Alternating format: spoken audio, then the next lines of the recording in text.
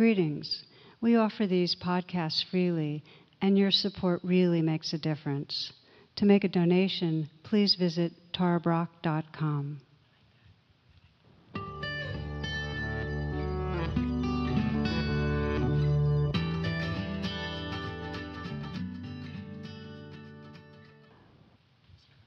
I'd like to begin with a story that was told by Rabbi Zalman when he'd be on the circuit about his 5-year-old daughter, Shalvi, and I love this story.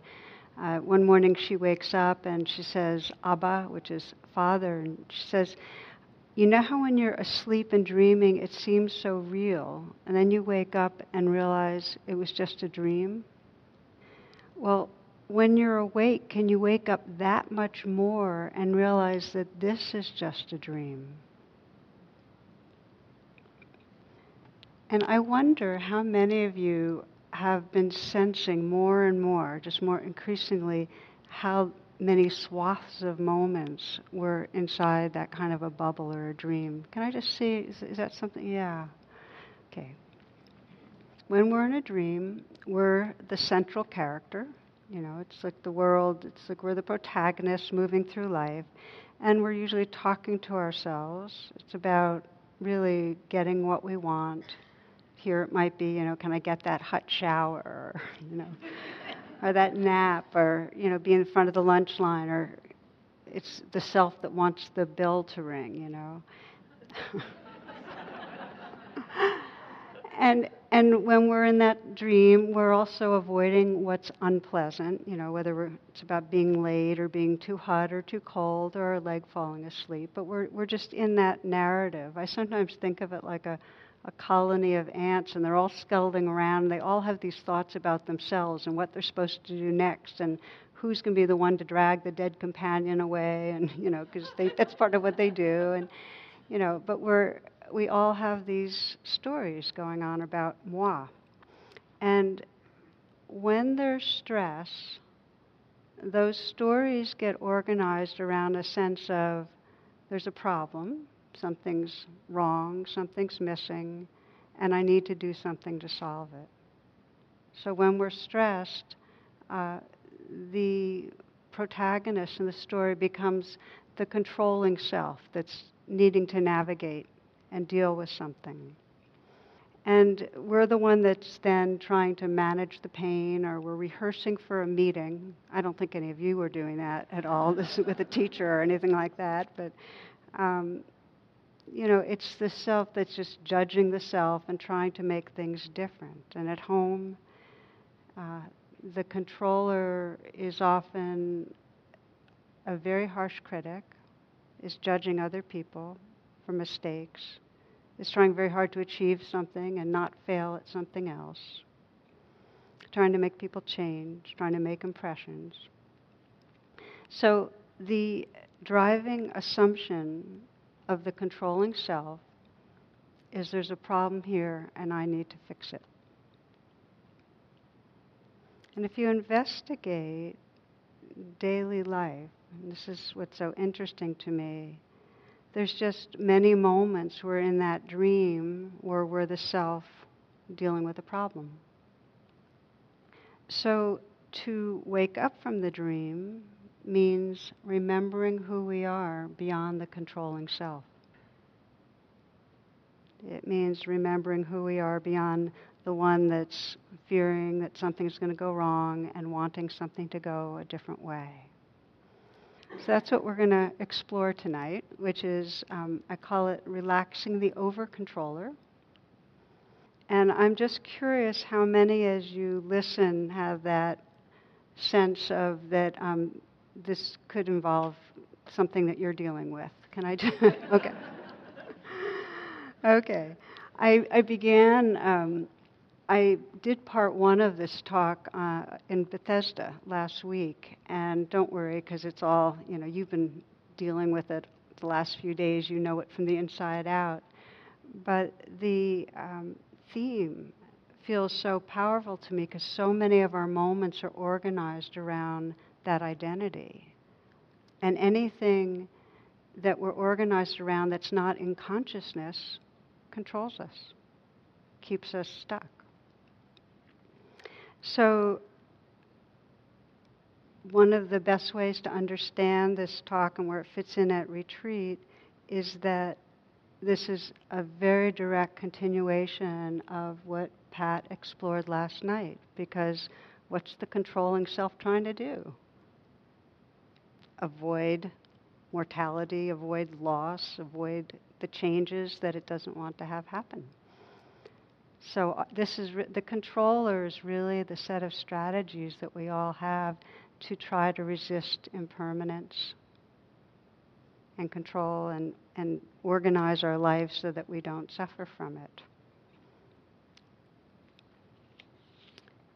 One of the stories that I feel really illustrates well some of the dimensions of this was told by Tom Wolfe in his book, The Right Stuff, when he was describing that period during the 50s when they were testing rocket planes at altitudes that they had never explored before, where all the ordinary laws of aerodynamics didn't hold anymore.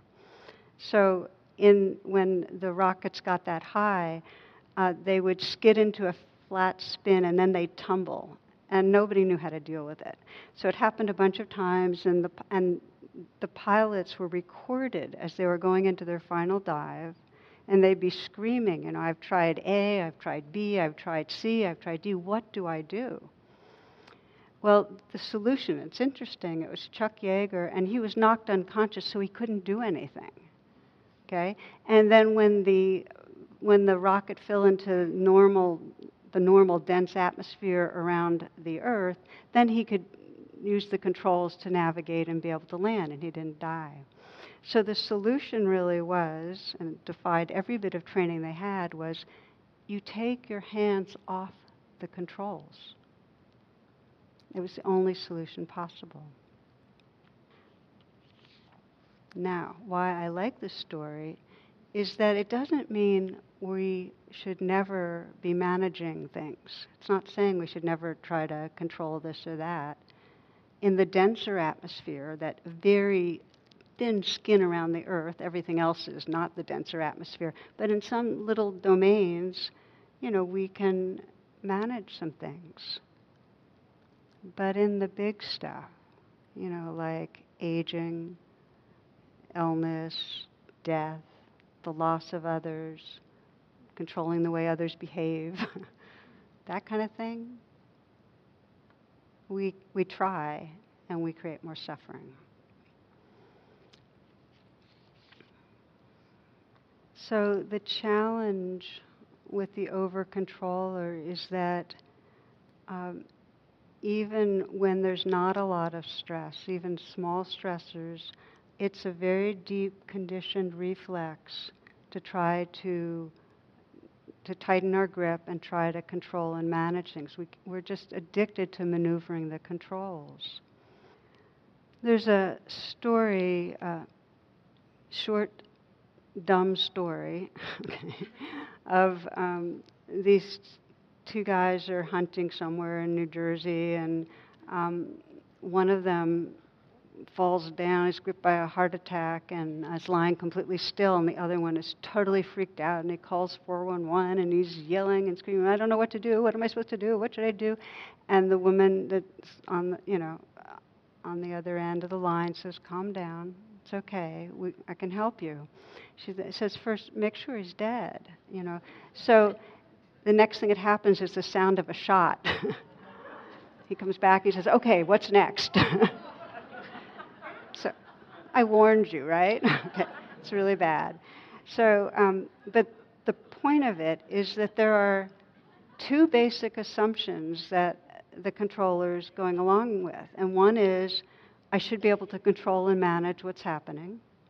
This includes all sorts of things that we encounter. I should be able to handle this. And the second is, I have to do something.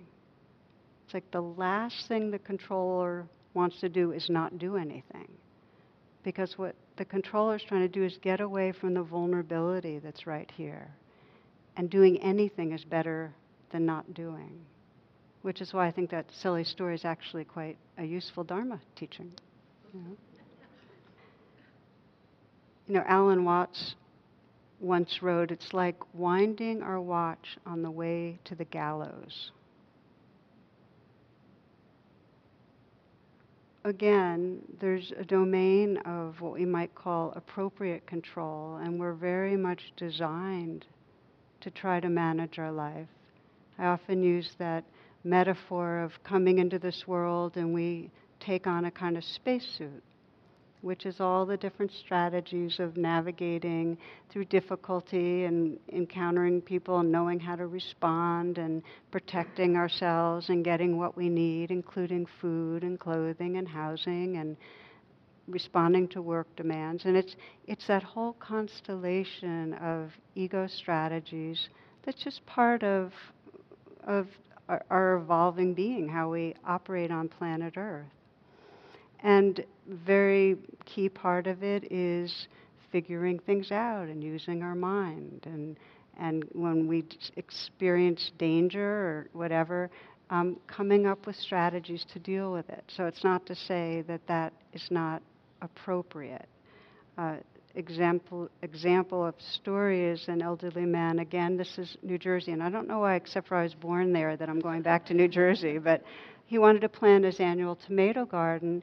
But the difficulty was getting older, the ground was really hard. He just didn't have the strength to do it, and he really was feeling a sadness that his only son, Vincent, who was in prison, wasn't there to help him write it. So he writes to his son in prison. He says, "Dear Vincent, I'm feeling pretty sad because it looks like I won't be able to plant my tomato garden this year, and it's given me so much pleasure.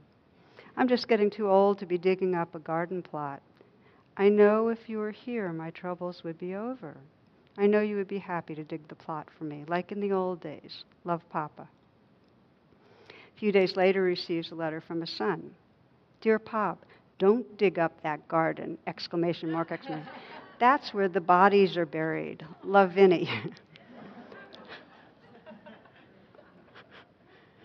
At 4 a.m. the next morning, FBI agents and local police arrive and dig up the entire area without finding any bodies. They apologize to the old man and leave. That same day, he receives another letter from Vinny. "Dear Pop, go ahead and plant the tomatoes now." That was the best I could do under the circumstances.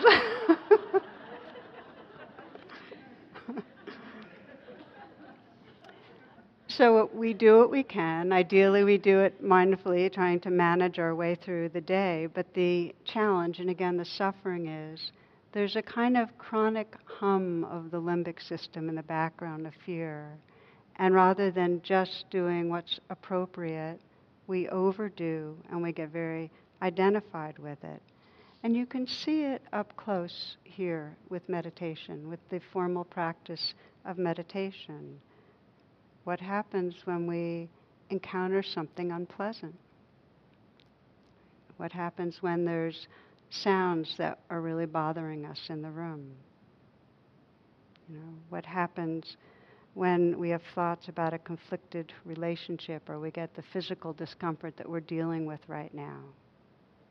And how easy it is to get hooked into first fixating on it, obsessing about it, trying to figure out how we can change it, either judging ourselves for what's going on, or judging something here, or judging another person.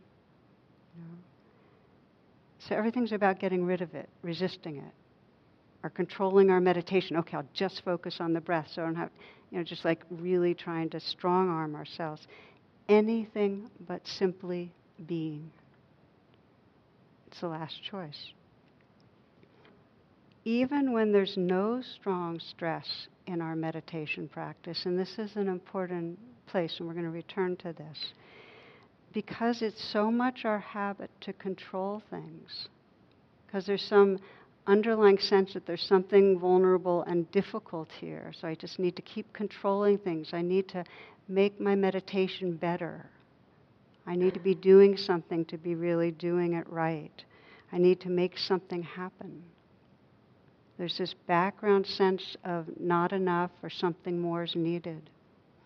So we keep on being the one to kind of trying to dial the controls, the one behind the curtain managing things. So this brings up a very central inquiry on the spiritual path, which is, when is it wise effort? Okay, and when is it not? And I found that this question is incredibly relevant for beginners, for people that are just starting, and incredibly relevant no matter how long we've practiced, because that identification with a self is very quickly an identification with a doing self, a managing self. So if we aren't able to shine a light on it, that effort that we're making in meditation keeps us linked and hitched to a sense of a self behind the curtain. I see it with beginners in the simple way that, and I like the way one yoga teacher described it. She says her message is, you strivers, relax a little, and you slackers, sit up a little taller, So it's like the balancing, not too loose, not too tight. But then as we get into more and more refined states of attention, just beginning to notice that even then there's a sense in the background that somebody's there controlling the meditation. How many of you have noticed that, a bit of it? They call it the ghost self behind the curtain. Yeah, there's always a sense of somebody's there doing it. I think one of the wisest stories that kind of puts a kind of a very helpful container around this inquiry about wise effort is about Ananda, who is the Buddha's cousin and his most devoted disciple. And after the Buddha's death, there was this great council of enlightened ones, arahats, that was planned. Arahats, an awakened yogi or practitioner.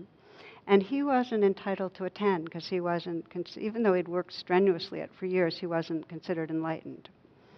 So the eve of the council meeting, he determined to practice vigorously all night. And he wasn't going to stop till he attained his goal. He was just going to go at it, And all he succeeded in doing was becoming incredibly exhausted and discouraged and dispirited and so on. No progress, despite all his efforts. So right before dawn, he kind of said, okay, I'm just going to give up the striving. I'm going to give up the efforts and just rest. And it said, just as his head fell into the pillow, into the cushion, he became enlightened. That's the story. But there's really, to me, the interesting question is, well, what is it that freedom? So on one level you could say, well, he really let go. And when we let go, we're letting go really of the selfing. There was a letting go of self. But then don't we need some effort?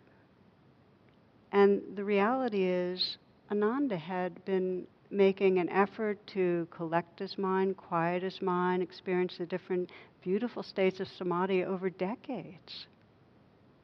So he'd already trained the muscles of attention. He had done what I consider undoing. He was undoing over those years some of the conditioning that keeps us from freedom. So wise effort is an undoing of conditioning. It creates the atmosphere for letting go of all effort.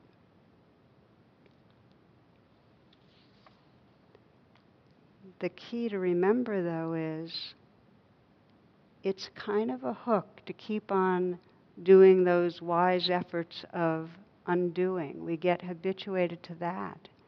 So it takes a real willingness to let go of that and just stop. Stop controlling or doing or directing anything. Which is why you've noticed in the instructions we just say each time, if it gets quiet enough, just stop doing anything. Just rest. Just be.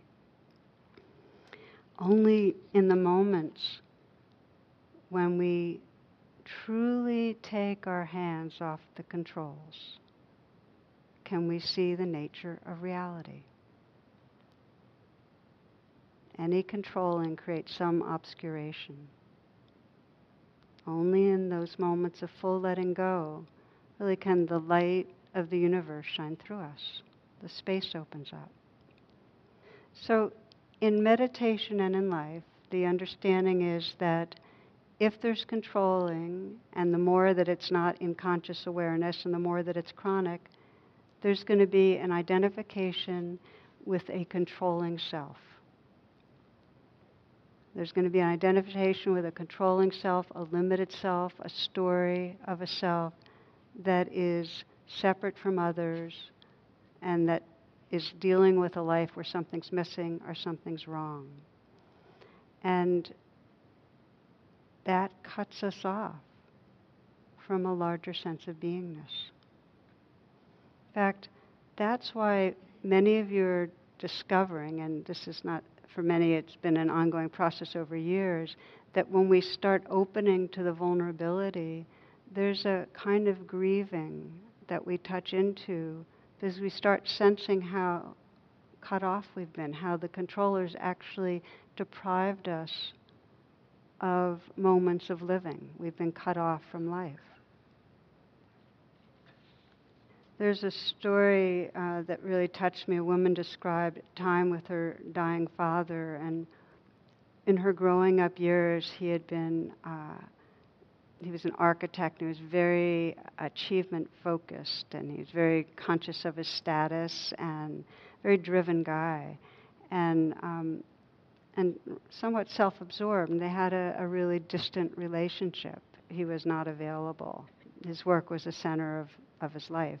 And so that was a real cause for pain, and she had to do a lot of inner work on it. But now in the last couple of years before his death, and he was very old, and he had retired some years earlier, they had an increasing amount of time together. And a few weeks before he passed away, she was asking him, about his past, and she said, "Which of your achievements did you feel most proud about?" And there was a long pause, and he had tears in his eyes. He looked at her and he said, "Why, you, of course." And what hit her was that it was true, and yet he didn't even know it in the earlier years because he was cut off. He was living in that smaller, striving, achieving self. And the sadness, I think, we sometimes, there's a palliative caregiver that describes the regret, the greatest regret at the end of many people's lives. She's accompanied tens of thousands of people, is, I didn't live true to myself. And it's because we were living inside the controlling self. And I don't think it's just the dying that have some deep sense of disappointment, because many of us can feel the difference between the self that we live in many hours of the day, that's in some way being driven by fear and wanting, and the who we intuit we really are. So we now enter, and this is the next phase of this reflection together, is really what wakes us up from the dream. What allows us to relax the over-controller. And really what it is that awareness wakes up when it experiences the suffering of the over-controller, the futility of it, how the over-controller is trying to help us and yet is really keeping us from a larger sense of wholeness. It's very easy for me to share personal stories in this talk. I know this is very inside out, this over-controller business. And for me, the first waking up to it was very poignant. I was a college sophomore. I was experiencing a lot of depression and doing psychoanalysis. And the only reason I ended up in psychoanalysis is because some good friend said, "Hey, I'm seeing a good therapist. You want to go see him?" And then I found myself on a couch. Who would have known? But anyway, so I had this dream that I was sharing of struggling to get somewhere and feeling exhausted, which I think is a common dream. A lot of us have it. And then as I started talking, I had an image, because I was taking Greek mythology at the time, I had an image of Sisyphus and the boulder and pushing that boulder over and over and over again. And then I had an insight, which was, I'm always trying hard. I'm always trying hard, whether it was in conversations with other people, or in work, or I was very politically active, fixing myself, proving myself. I was always trying to make sure something happened, always trying to be as good as I could be better than others, trying hard. On its heels came the next insight, which you can imagine, which is fear of other people's judgments, fear that I would lose or not get love and approval if I didn't try hard. In other words, I couldn't be with somebody and not be trying and assume that I would be accepted and loved. Okay. More insights followed on the heels of that, and it wasn't just in therapy, it was just over time of how much I was afraid of other people's judgments, and that kept me trying hard. And that the more I tried, the worse things felt, because I felt more and more insecure the more harder I was trying. Okay. And then, as you know, and this is something very familiar, so I was getting familiar with my controller. Okay. There was a second arrow, which is I couldn't stand my controlling self, the one that was trying hard. And we call it sometimes selfing. I was just like becoming more and more aware of all the selfing, all this self trying to be good and trying to prove herself and trying to get approval, and I just couldn't stand the self that was doing it. So there's a lot of aversion. And the first major shift in that I remember, this was probably about 8 years later, I had moved into an ashram, and I got up my nerve, and we had a women's group that would meet, and I went ahead and exposed my shadow. I exposed the controlling self, how much felt like a fake, because I was always trying to present myself a certain way, whereas deep down I was like this.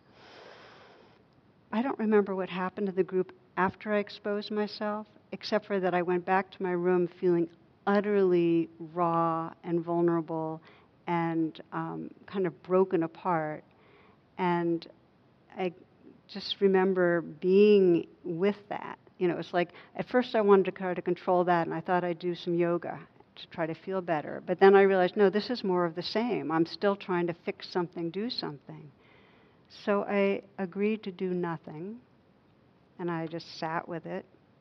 And it went down to that deepest place of self-aversion and then grief at how many moments of my life had been stolen because of that self-aversion. How many moments I had missed. And self-aversion seemed to be right at the root of the controller. It was the controller's deepest way of trying to change me.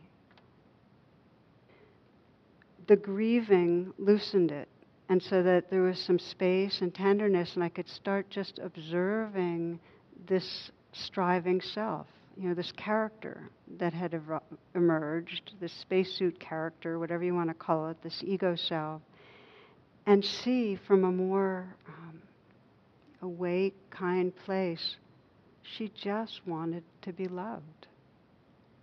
She wanted to be accepted. She wanted to know she belonged. And that was the moment when my relationship to the controller became conscious and forgiving. And I share this because there was over the years I've become more and more familiar with that kind of ego cluster I'm calling the over-controller. But any more familiarity would only have been possible because I deeply forgave the presence of that ego. So I want to pause here and invite you to reflect for yourselves where this might be relevant to you.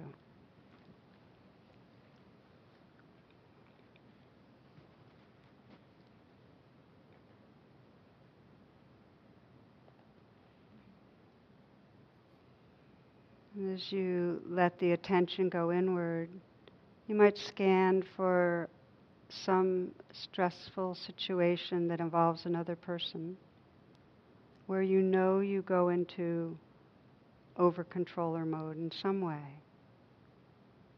getting either defensive or aggressive, in some way wanting to change that person, or maybe wanting to change yourself.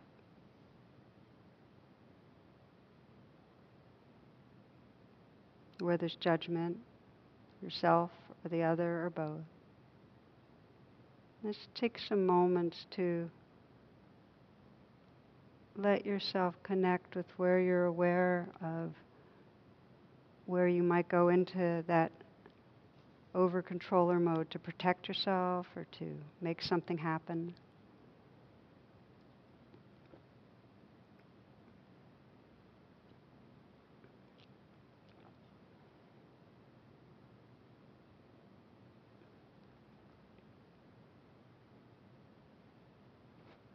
And include, as you reflect, how you feel about your controlling self, how you're feeling about the self that's wanting or fearing and reacting.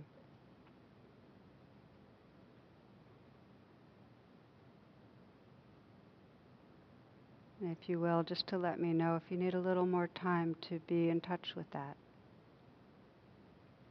Okay, we'll just take a few more moments.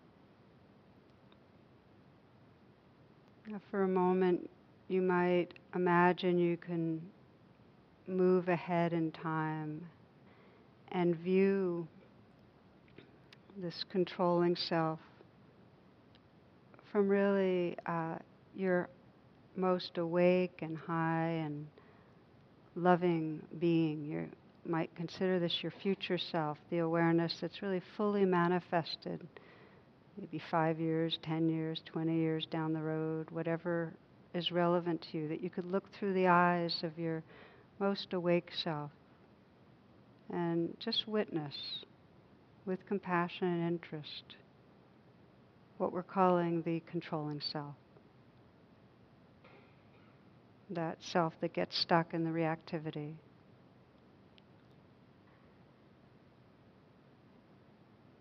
See what you see. And look, if you can, for what's most driving your controlling self. What's really behind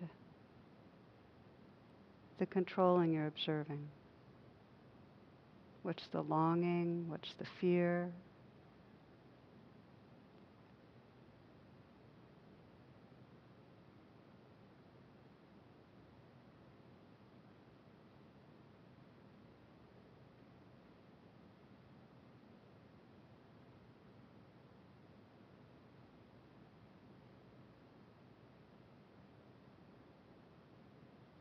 And sense the possibility of when the controller appears in this way, being able to regard the controlling self with compassion, with forgiveness, letting go of the second arrow.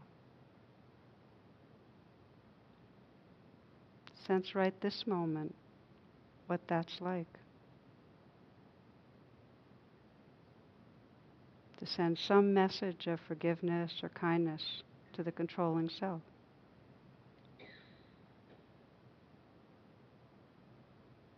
For some, it's simply, I see you, or it's okay, it's not your fault. Forgiven, forgiven.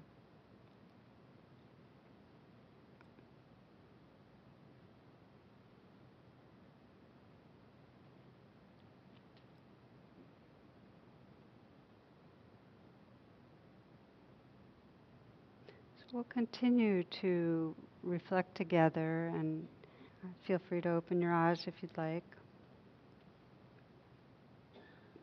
because the controlling self's such a deep identity, it's often under the line, so to speak. It's not in consciousness. We're doing the controlling, but there's not a recognition of how caught inside that limited sense of self we are. And so I'd like to look a little more closely at the process of recognizing and relaxing the controller.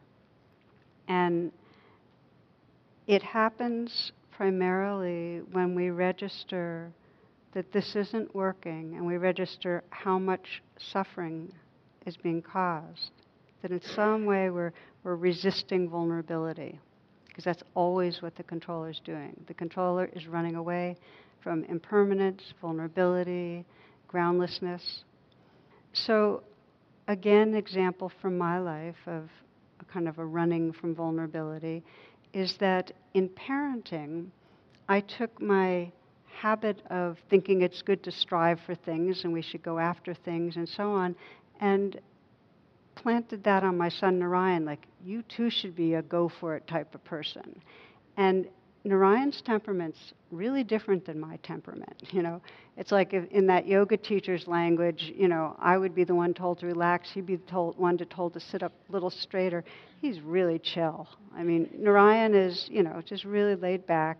He was not academically very ambitious and so on.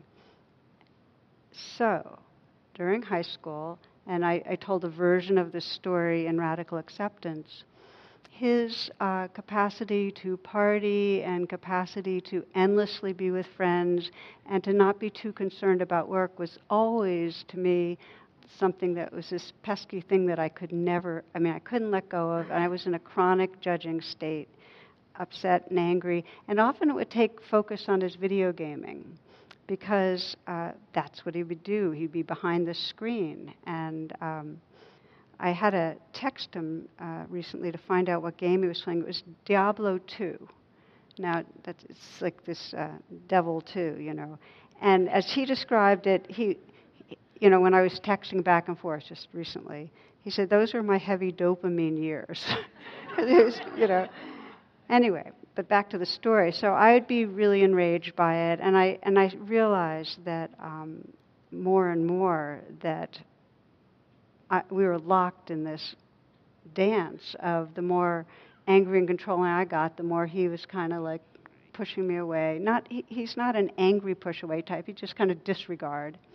Wasn't working, and I was feeling worse and worse. So I started practicing pausing and feeling what was under all that controlling, judging energy.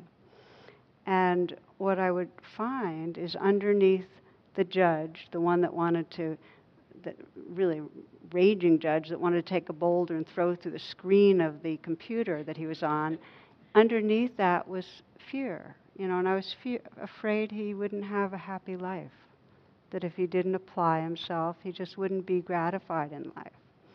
It was just according to my ideas of how things worked. And then underneath that fear, there's this powerlessness. And when I opened to that really deeply, powerless and afraid he's going to ruin his life, there was care. I just care about him. And then there was grief, which is the grief of how my way of tightening around that care and becoming a controller was creating a really big distance. Here he was a sophomore, it's a blink of an eye, you parents know, and they're gone, they're out of the house. And we were locked in many moments I was in resentment and blame mode. So the more I opened to that vulnerability that I was really running from, the more I would get in touch with that caring place, and then be able to I still had to draw boundaries, but I could do it with a lot more intelligence and respect and care than anger, which of course he didn't have to defend himself against so much. So now he's 31, and I want to say that old controlling part still peeks its little, comes out. In fact, just when we were doing this back forth texting I was telling you about, and he told me it was Diablo 2, he said, And hey, Mom, now I'm. Let's see what he said. He said, "Oh, now I'm playing with the spiritual successor of Diablo 2. There's another version." He called it a spiritual successor. So I said, "Say what?" And then he says, "Mom, I can still feel the judgment leaking through." Anyway, so the controller releases when we fully open to vulnerability. It releases. The sense of who we are shifts. Now, the deepest vulnerability, as I am mentioning, is the loss of what we most deeply cherish. And to be able to open to that is what brings us to the openness that is truly beyond that egoic over-controller. And that's why really on the spiritual path, it's not until we have totally faced and opened to and touched the depths of the realness that it's all going, that we can open to the reality of the space, the awareness, the love that's here. They go together completely. The example of this that I want to share, which is probably the most prominent in my mind and a number of friends here, because so many of us know Sherry Maples, who's a really wonderful Dharma teacher. Many of you might know that she got into a bike accident about 8 months ago, and she may be in a wheelchair for the rest of her life. She nearly died. She was in hospitals, institutions for 7 months. Went out there and visited, La visited. A number of us that love her have been out with her, out visiting. And Sherry is in good spirits. She's open-hearted.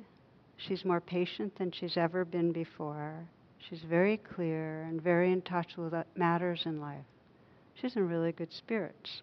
And if you ask her what happened, which I did, how is it possible that you're holding this? I mean, her life is like it was going one way, and now, poof, she's in a wheelchair. Her response to how it's possible is, I had already faced the worst death, so I can live with this. And what she meant by this, and when she says live with this, not fighting it, but it's not a resignation. She's like really living, What she meant by it faced a death is that the prior year, she had 2 years earlier, she had a breakup of a 9-year relationship that was utterly devastating, and she went into a major deep depression. And underneath the depression, what she had to open to was a kind of a death of a death, meaning a loss of a relationship that just felt like a loss of her life. And her way of facing that, as we've been exploring over and over again here, is, and we use the acronym RAIN, is to keep bringing those wings of care and investigation and presence to what's here.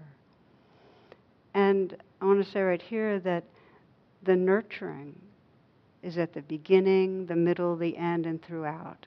It's not like you wait till the end. Right from the beginning, you recognize, and with the allowing, there's as much as possible a gentleness. And it's okay. This is part of life. And then the nurturing goes deeper. You start investigating, and everything that arises as well as possible. This too, tender, gentle.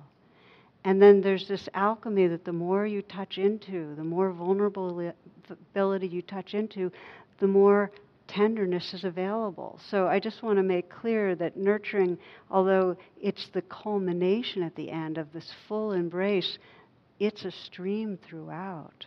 We can't even begin to investigate if there's not some softness and kindness in our hearts. Does that make sense? Okay. So she went through this process and opened to the grief. which is what we all open to. If we go deep enough, this life is going. Naturally, we want to hold on. Naturally, as we begin to face the reality, there's that tenderness. And that's this portal that if we really have the courage to let go of the controller and open to, we discover a timeless kind of love and presence that is the who we are beyond the controller. Jonathan, a few days ago, told us a story of a yogini in a cave that entertained the demons. You remember that? Had tea? And he mentioned there's a number of versions. Well, in one version, this is Milarepa, who's a Tibetan yogi. He's in a cave welcoming the demons, as these Tibetans do, and we're learning to do too. And he's very, you're going to come and go again, just whatever, enjoy. They all left except one. And this is often how it is for us, that there's one place that we really keep resisting. This one place we don't want to go. This one place where it's just too much. Okay? And so then he pulled the most brilliant move, which was he put his head inside the demon's mouth. And the demon vanished. Because when the resistance is gone, the demons are gone. The controller keeps the problem there, so to speak. When there's a profound surrender, it dissolves.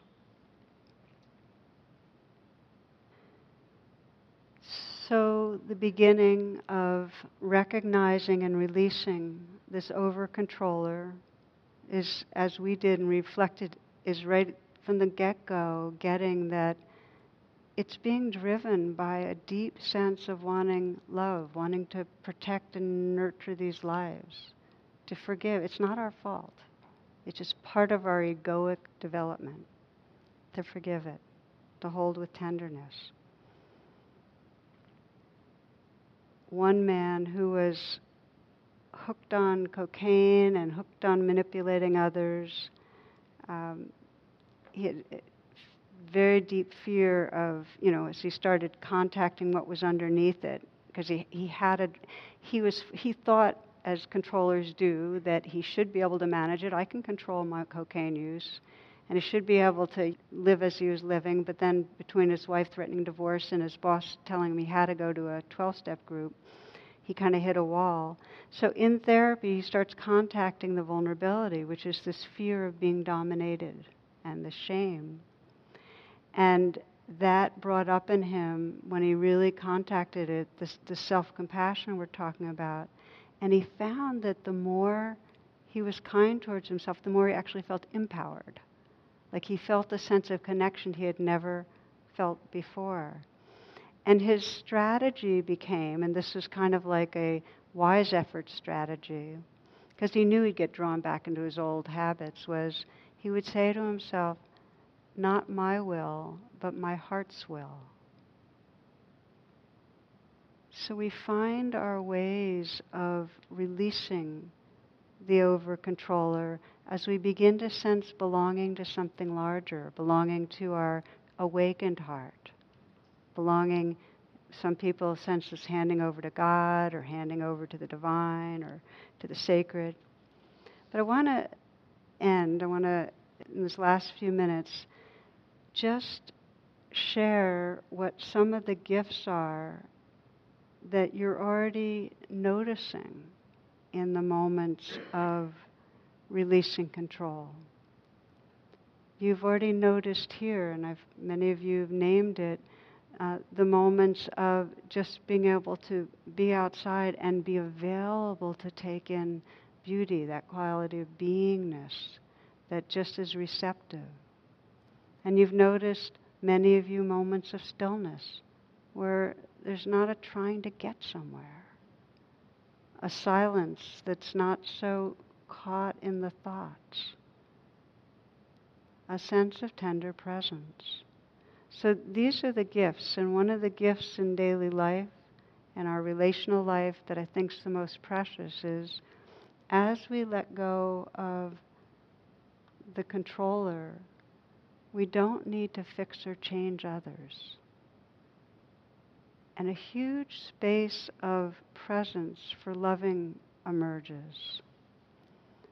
Richard Seltzer, a surgeon, describes a bit of this in a story he tells.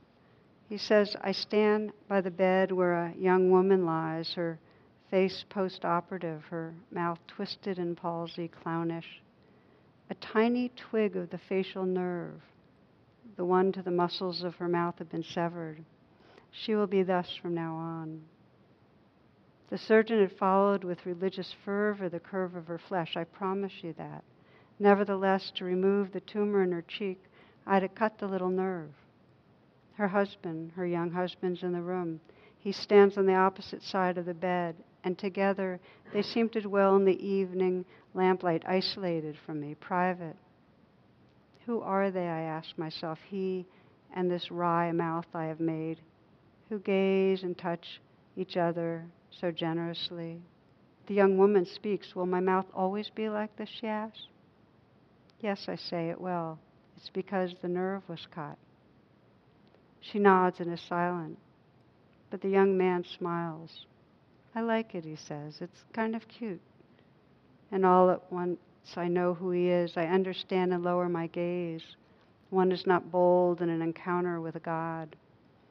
Unmindful, he bends to kiss her crooked mouth, and I'm so close I can see how he twists his own lips to accommodate to hers, to show her that their kiss still works.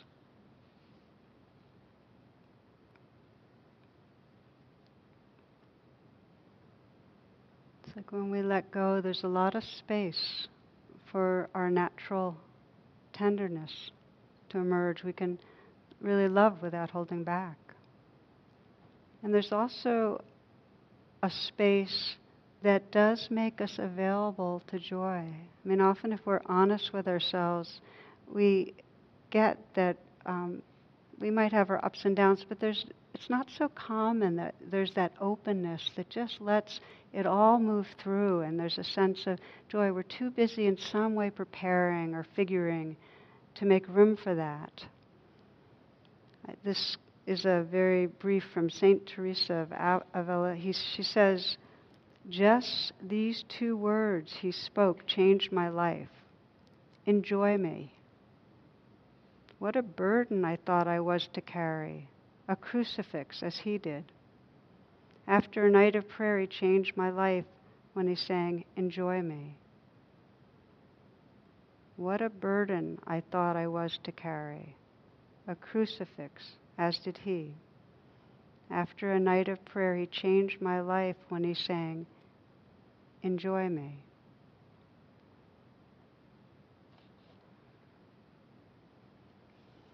So the gifts, this capacity to love when we're not holding on tight, to receive and appreciate. Then there's the gift of a fearless heart. The power when we're actually willing to go right to where the vulnerability is. There's nothing to defend against anymore. Our heart's wide open. One teacher, when she was dying, wrote this, Dharma teacher. My days are short, and as I grow weaker, I experience so much gratitude for my meditation. Not only the joy and ease it brought, but the hard parts, for every bored and restless sitting, and every fantasy, and every pain and itch I sat through, and every itch I didn't scratch. It was a training for kindness, a training for the muscle for bearing witness, for the trusting spirit that carries me now as I face my death.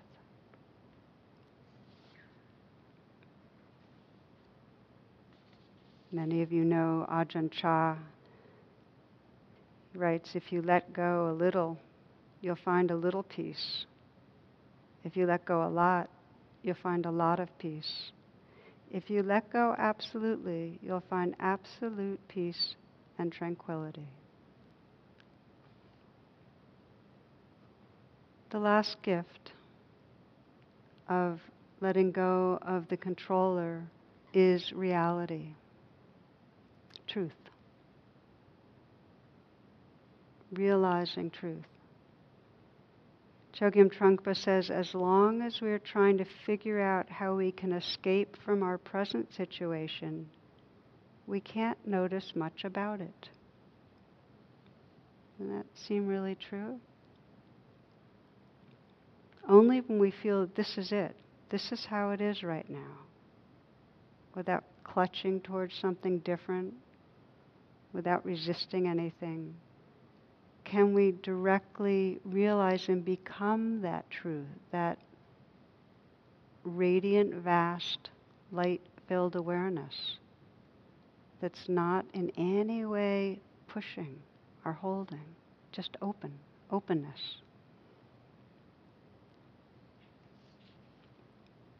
So in tonight's talk, we're really exploring awakening from the dream. And one of the main ways that we stay in the dream is this identity of a self that has a difficulty or a problem and is trying to find their way. And a movement from that identity to this beingness that allows the light of wisdom, the universal light of wisdom and love to flow through us. And it's in that spirit I'd like to do a final reflection with you.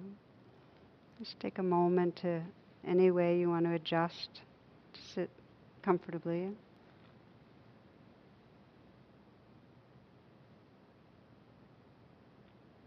And to begin by scanning and choosing some place in your life where you know you're getting caught in over-controlling.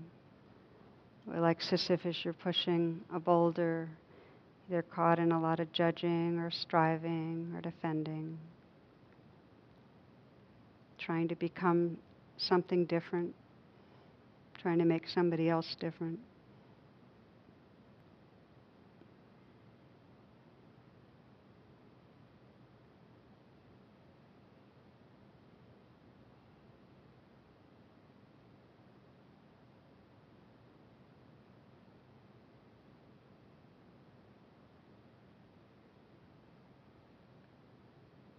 And gently feeling underneath the controlling activity, the humanness that's there, the wanting, the fearing, with kindness, with gentleness.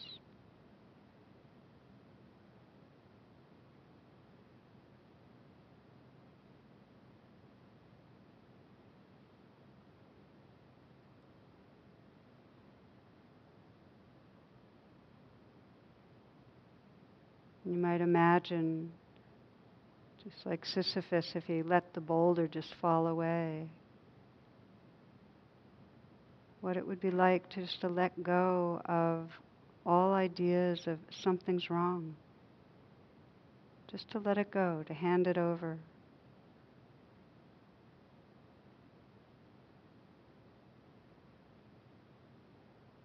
To sense for yourself, if there's no problem, what is here?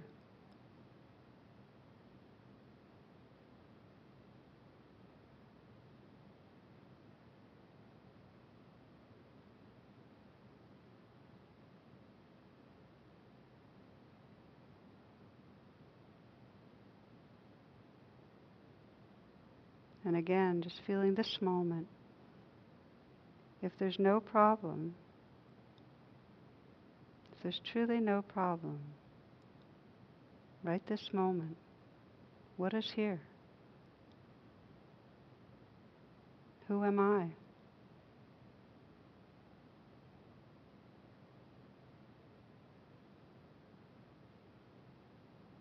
What's the experience?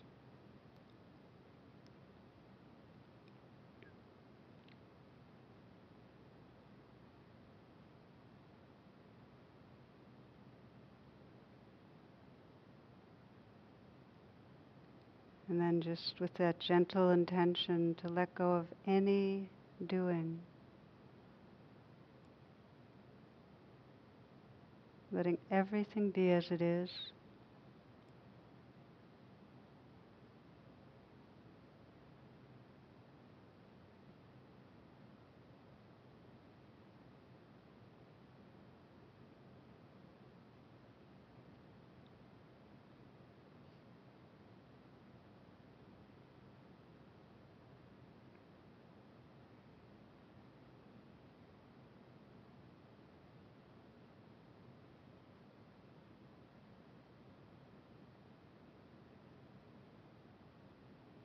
And sometimes we have to let go again. I often use the word stop, very soft stop, stop, or drop.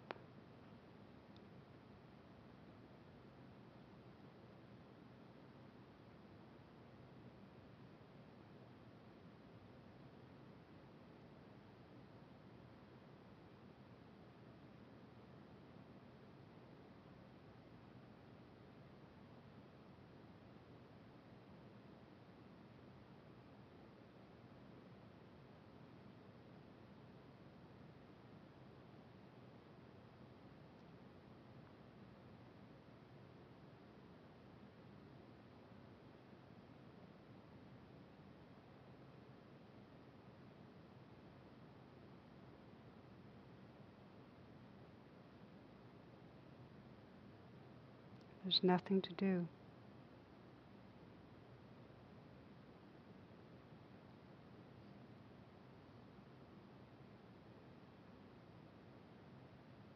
Relaxing back again.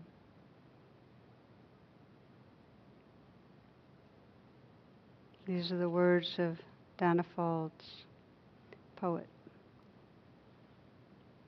Settle in the here and now, reaching down into the center where the world is not spinning, and drink this holy peace.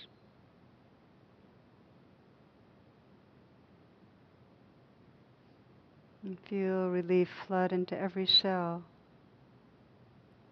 Nothing to do. Nothing to be but what you are already.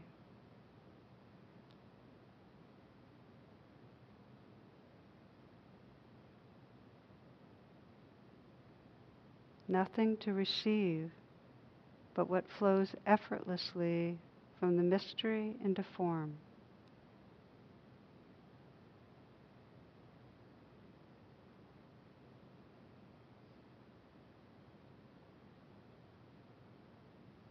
Nothing to run from or run toward.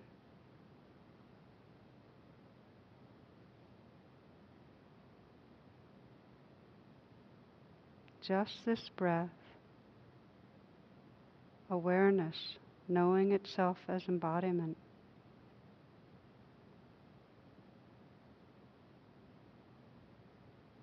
Just this breath, awareness, waking up to truth.